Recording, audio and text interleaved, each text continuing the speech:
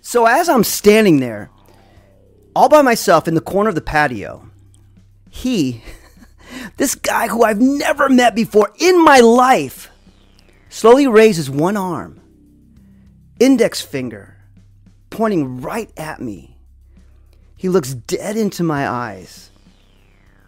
And at this moment, I'm frozen. My pulse is racing, but I can't move. And my muscles tighten up and my throat gets dry. And with the seriousness of a Supreme Court judge, as if this were a sentence, he points right at me and he says, "And you're going." And I'm like, what?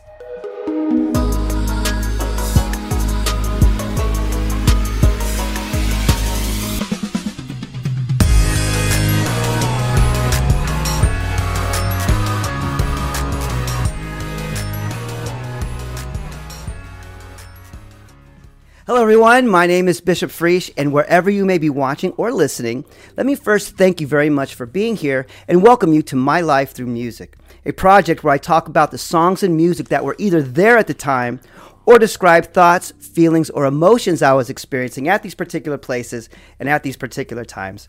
And the song that represents these memories is Tom Sawyer by Rush, released in 1981.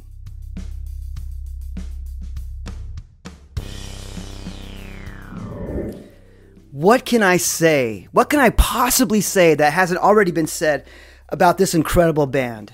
I mean, all that I can offer is, to me, this song shows me that my mind can be as open, as deep, and as infinite as I allow it to be. I mean, right from the very beginning of the song, I mean, that sound is a burst and an explosion of limitless possibilities, a continuous light bulb moment, if you will, that never ends. I mean, you've got Geddy Lee's high-pitched, passionate delivery of these incredible and ingenious lyrics. You get these awesome sounds that Eric Leifson gets from his guitar, and you get on the drums, one of the best in the world, the iconic Neil Peart. And I mean, we're talking about a world-class band with world-class talent, world-class musicians. And all this, check this out, all this music is being created by 3 individuals. I mean, it's almost unfathomable. Okay, this was, I believe, a very critical time for me in my life. When I was home, everything was normal, status quo. But outside the home, I was directionless, lacking guidance. I was searching for something deeper, but I had no guidance. I had no real discipline, no passion for life, no real purpose, no focus, no vision. I mean, I was just kind of like meandering through life. And the only thing I really looked forward to was the next weekend. And I had no concept of any possible future. And I knew very little about myself. But fortunately, some things started to change and happen and line up in my life. Things that, again, I will never believe were coincidence.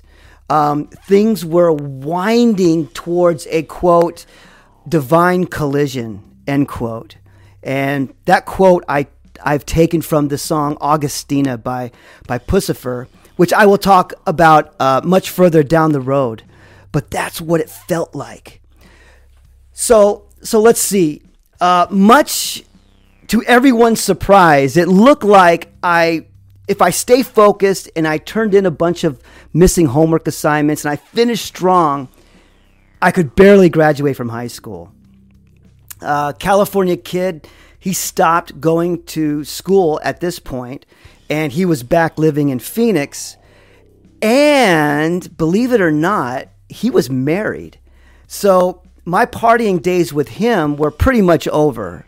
Tenants girl was in college, and another really good friend of mine, a guy I will refer to as Guitar Man, I'll talk more about him. But he and I started hanging out a lot more. So the first time I actually met the individual from the introduction, who I refer to as Tom Sawyer, was at his house over off of 64th Street between Dixoletta and I think it was Peakview. Now, I had heard about him and I had seen him before at parties, but our paths never actually crossed.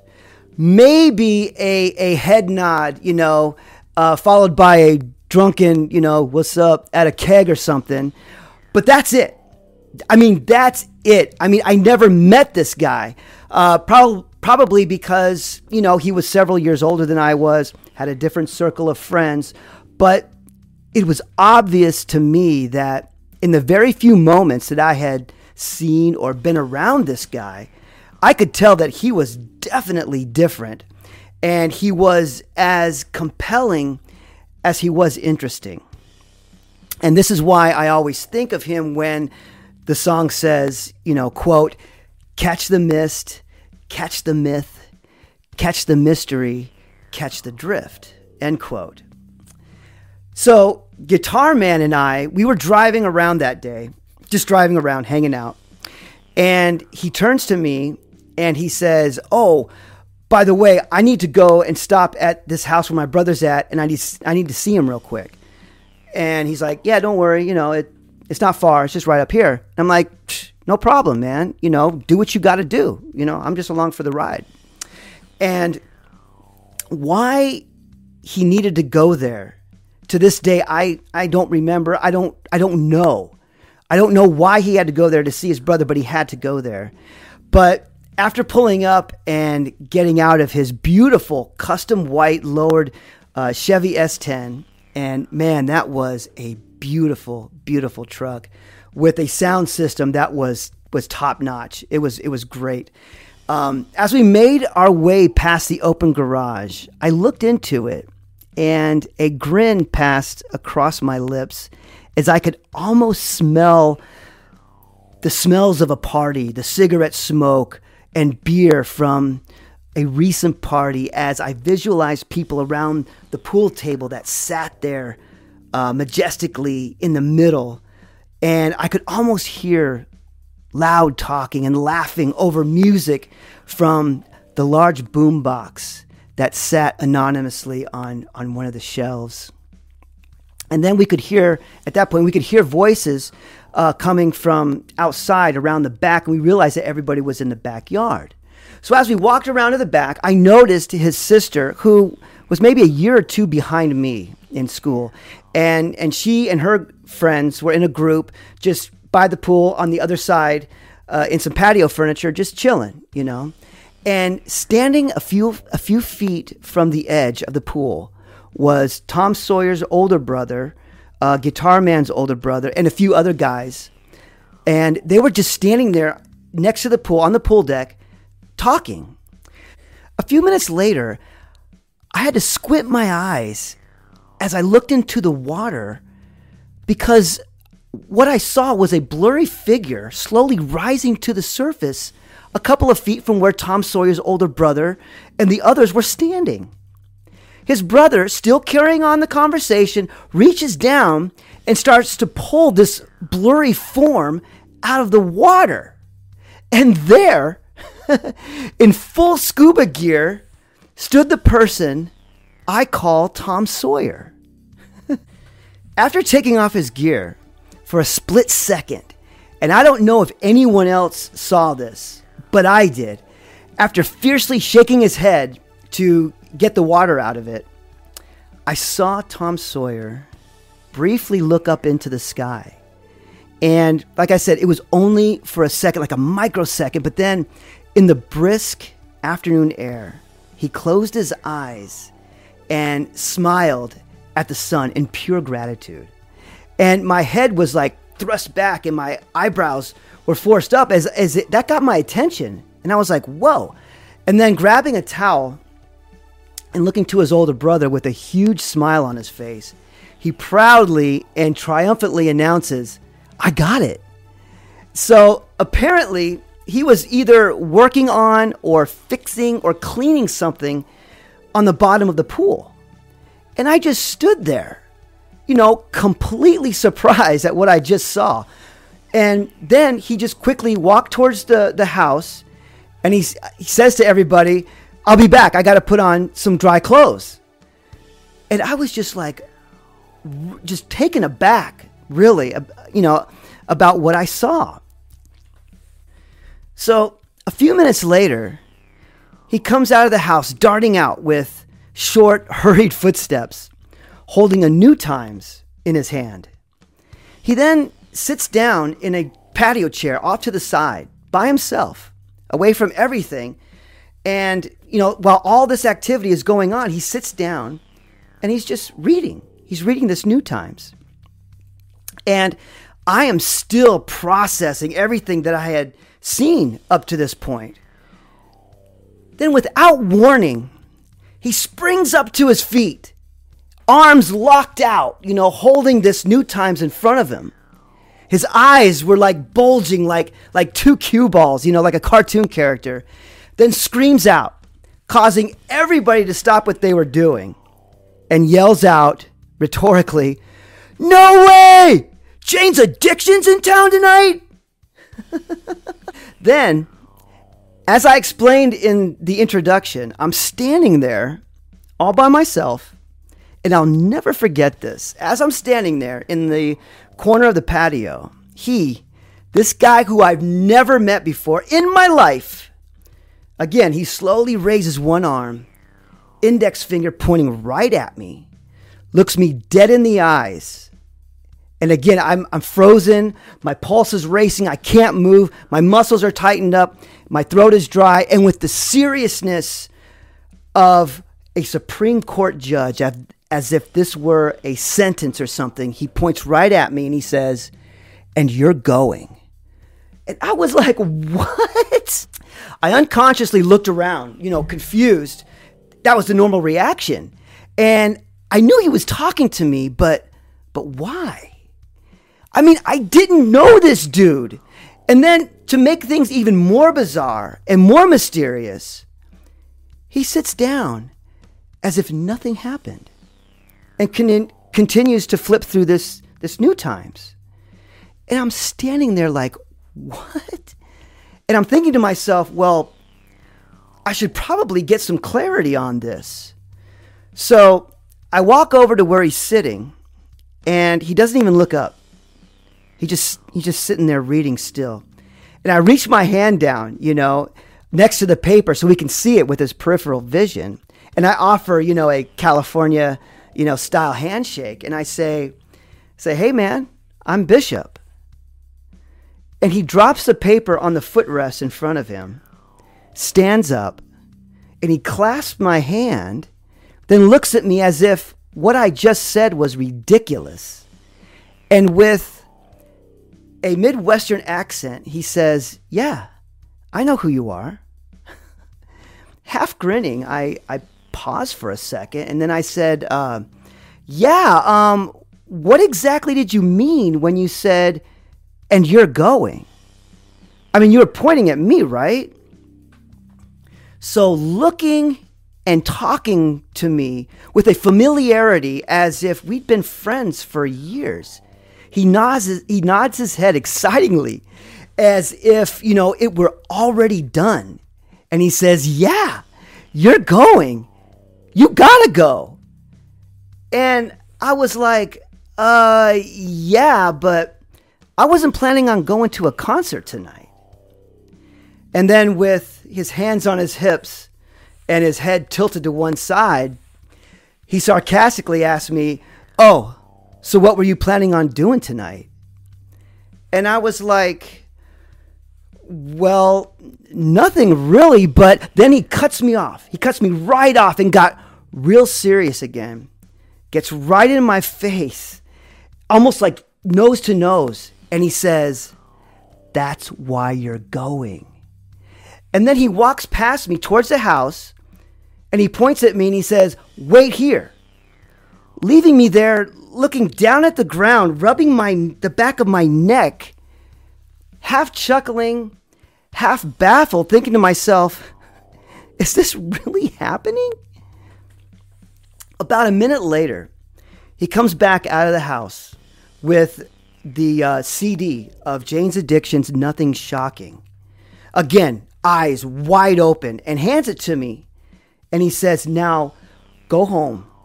Do whatever you got to do. Get ready, whatever it is. But listen to this disc as much as you can while you're doing all that stuff. And then be back here by 6.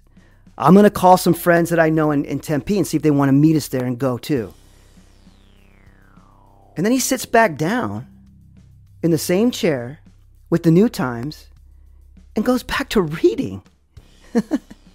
I turned around to walk away, and then quickly I whirled back around with my finger in the air as if to say, wait a minute.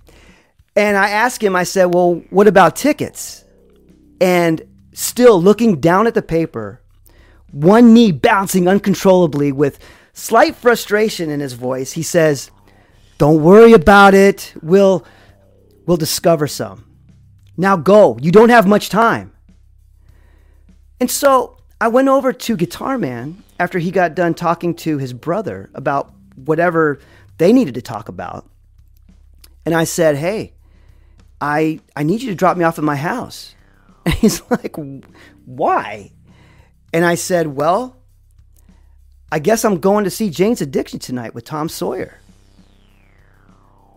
And that's how I met Tom Sawyer. That's the person I met that day. Friend, mentor, teacher, trickster, and big brother, all wrapped up in one. To me, this song is him. Firstly, because his favorite band in the whole world is Rush. But beyond that, he was absolutely, without a doubt, the freest thinker I'd ever met in my entire life up to that point. He knew exactly who he was. He was his own person. And, excuse the ridiculous pun, he marched to the beat of his own drum. He was brutally honest, but that brutal honesty was perfectly balanced by a contagious optimism. And that gave him the belief that nothing was impossible. If I told him that I couldn't do something, he would always ask me questions to help lead me to the answer or the solution. He didn't need to prove to me that he knew the answer or knew what I needed to do. He just guided me again by asking me questions to come up with the answer on my own. He had a love of nature and a compassion for humanity that I had never seen expressed in the way that he did. And finally, he believed in me. He believed in me more than I did at the time. And let me tell you something. That is something very powerful to have in someone's life.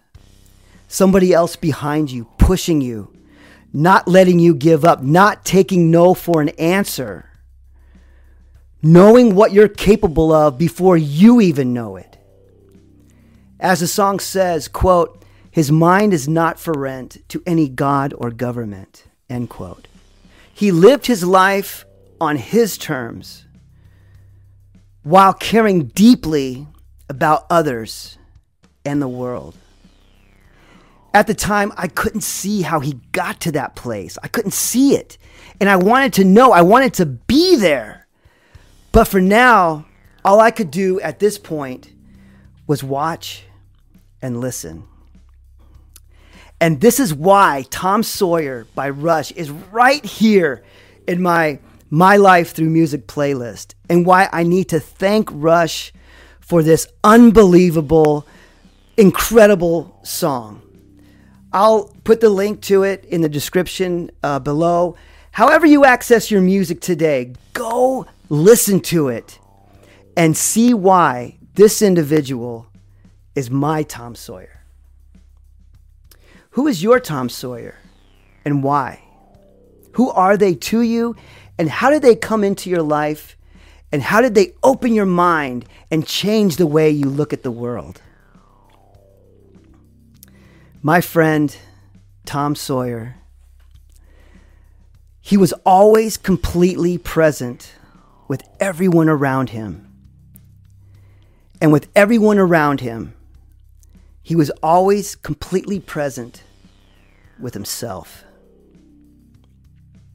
From the song, quote, the world is love and life are deep, maybe as his skies are wide, end quote. From the moment I met Tom Sawyer, my perception of the world began to change immediately. Also, the way I interacted with the world started to change. And I'm going to start talking about that the next time I talk about my life through music.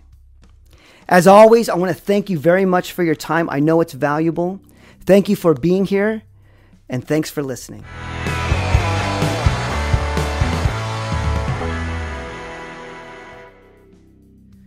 One day, we were walking to his car to go somewhere, and I don't remember, where we were getting ready to go. And I asked him about the part of the song that says, quote, catch the spit, end quote. And he stopped in the middle of the gravel driveway, and he just spun me around to face him. And he said, learn this now. Catch the spit. In this world, you're going to have to catch a lot of spit. And I cocked my head slightly to one side, and I squinted my eyes against the afternoon sun. And he continued, changing to a more serious tone. And he said to me, look, as much as you want them to, for one or many of a million reasons, not everyone's going to like you. Not everyone is going to like what you do or like what you say. A lot of spit is going to come your way. Just know that now. So be ready. Especially if you're living your truth. And you know what? That's all right. And then he turned and started walking towards his car. And then he stopped and said one more thing. He said, you know what? Let the spit fly. Catch it. Leaving me with one more thing of many to contemplate. Later, I had to do a double take. And a few minutes later, I had to squint my eyes. And so as I'm standing there in the middle, as I allow it to be. I mean, right from the very beginning, of the song, that's all that I can offer is that the song Rush ends. You've got Geddy Lee. I looked at the world differently. To me, this song shows me that my mind can be as open, as deep, and as infinite as I allow it to be.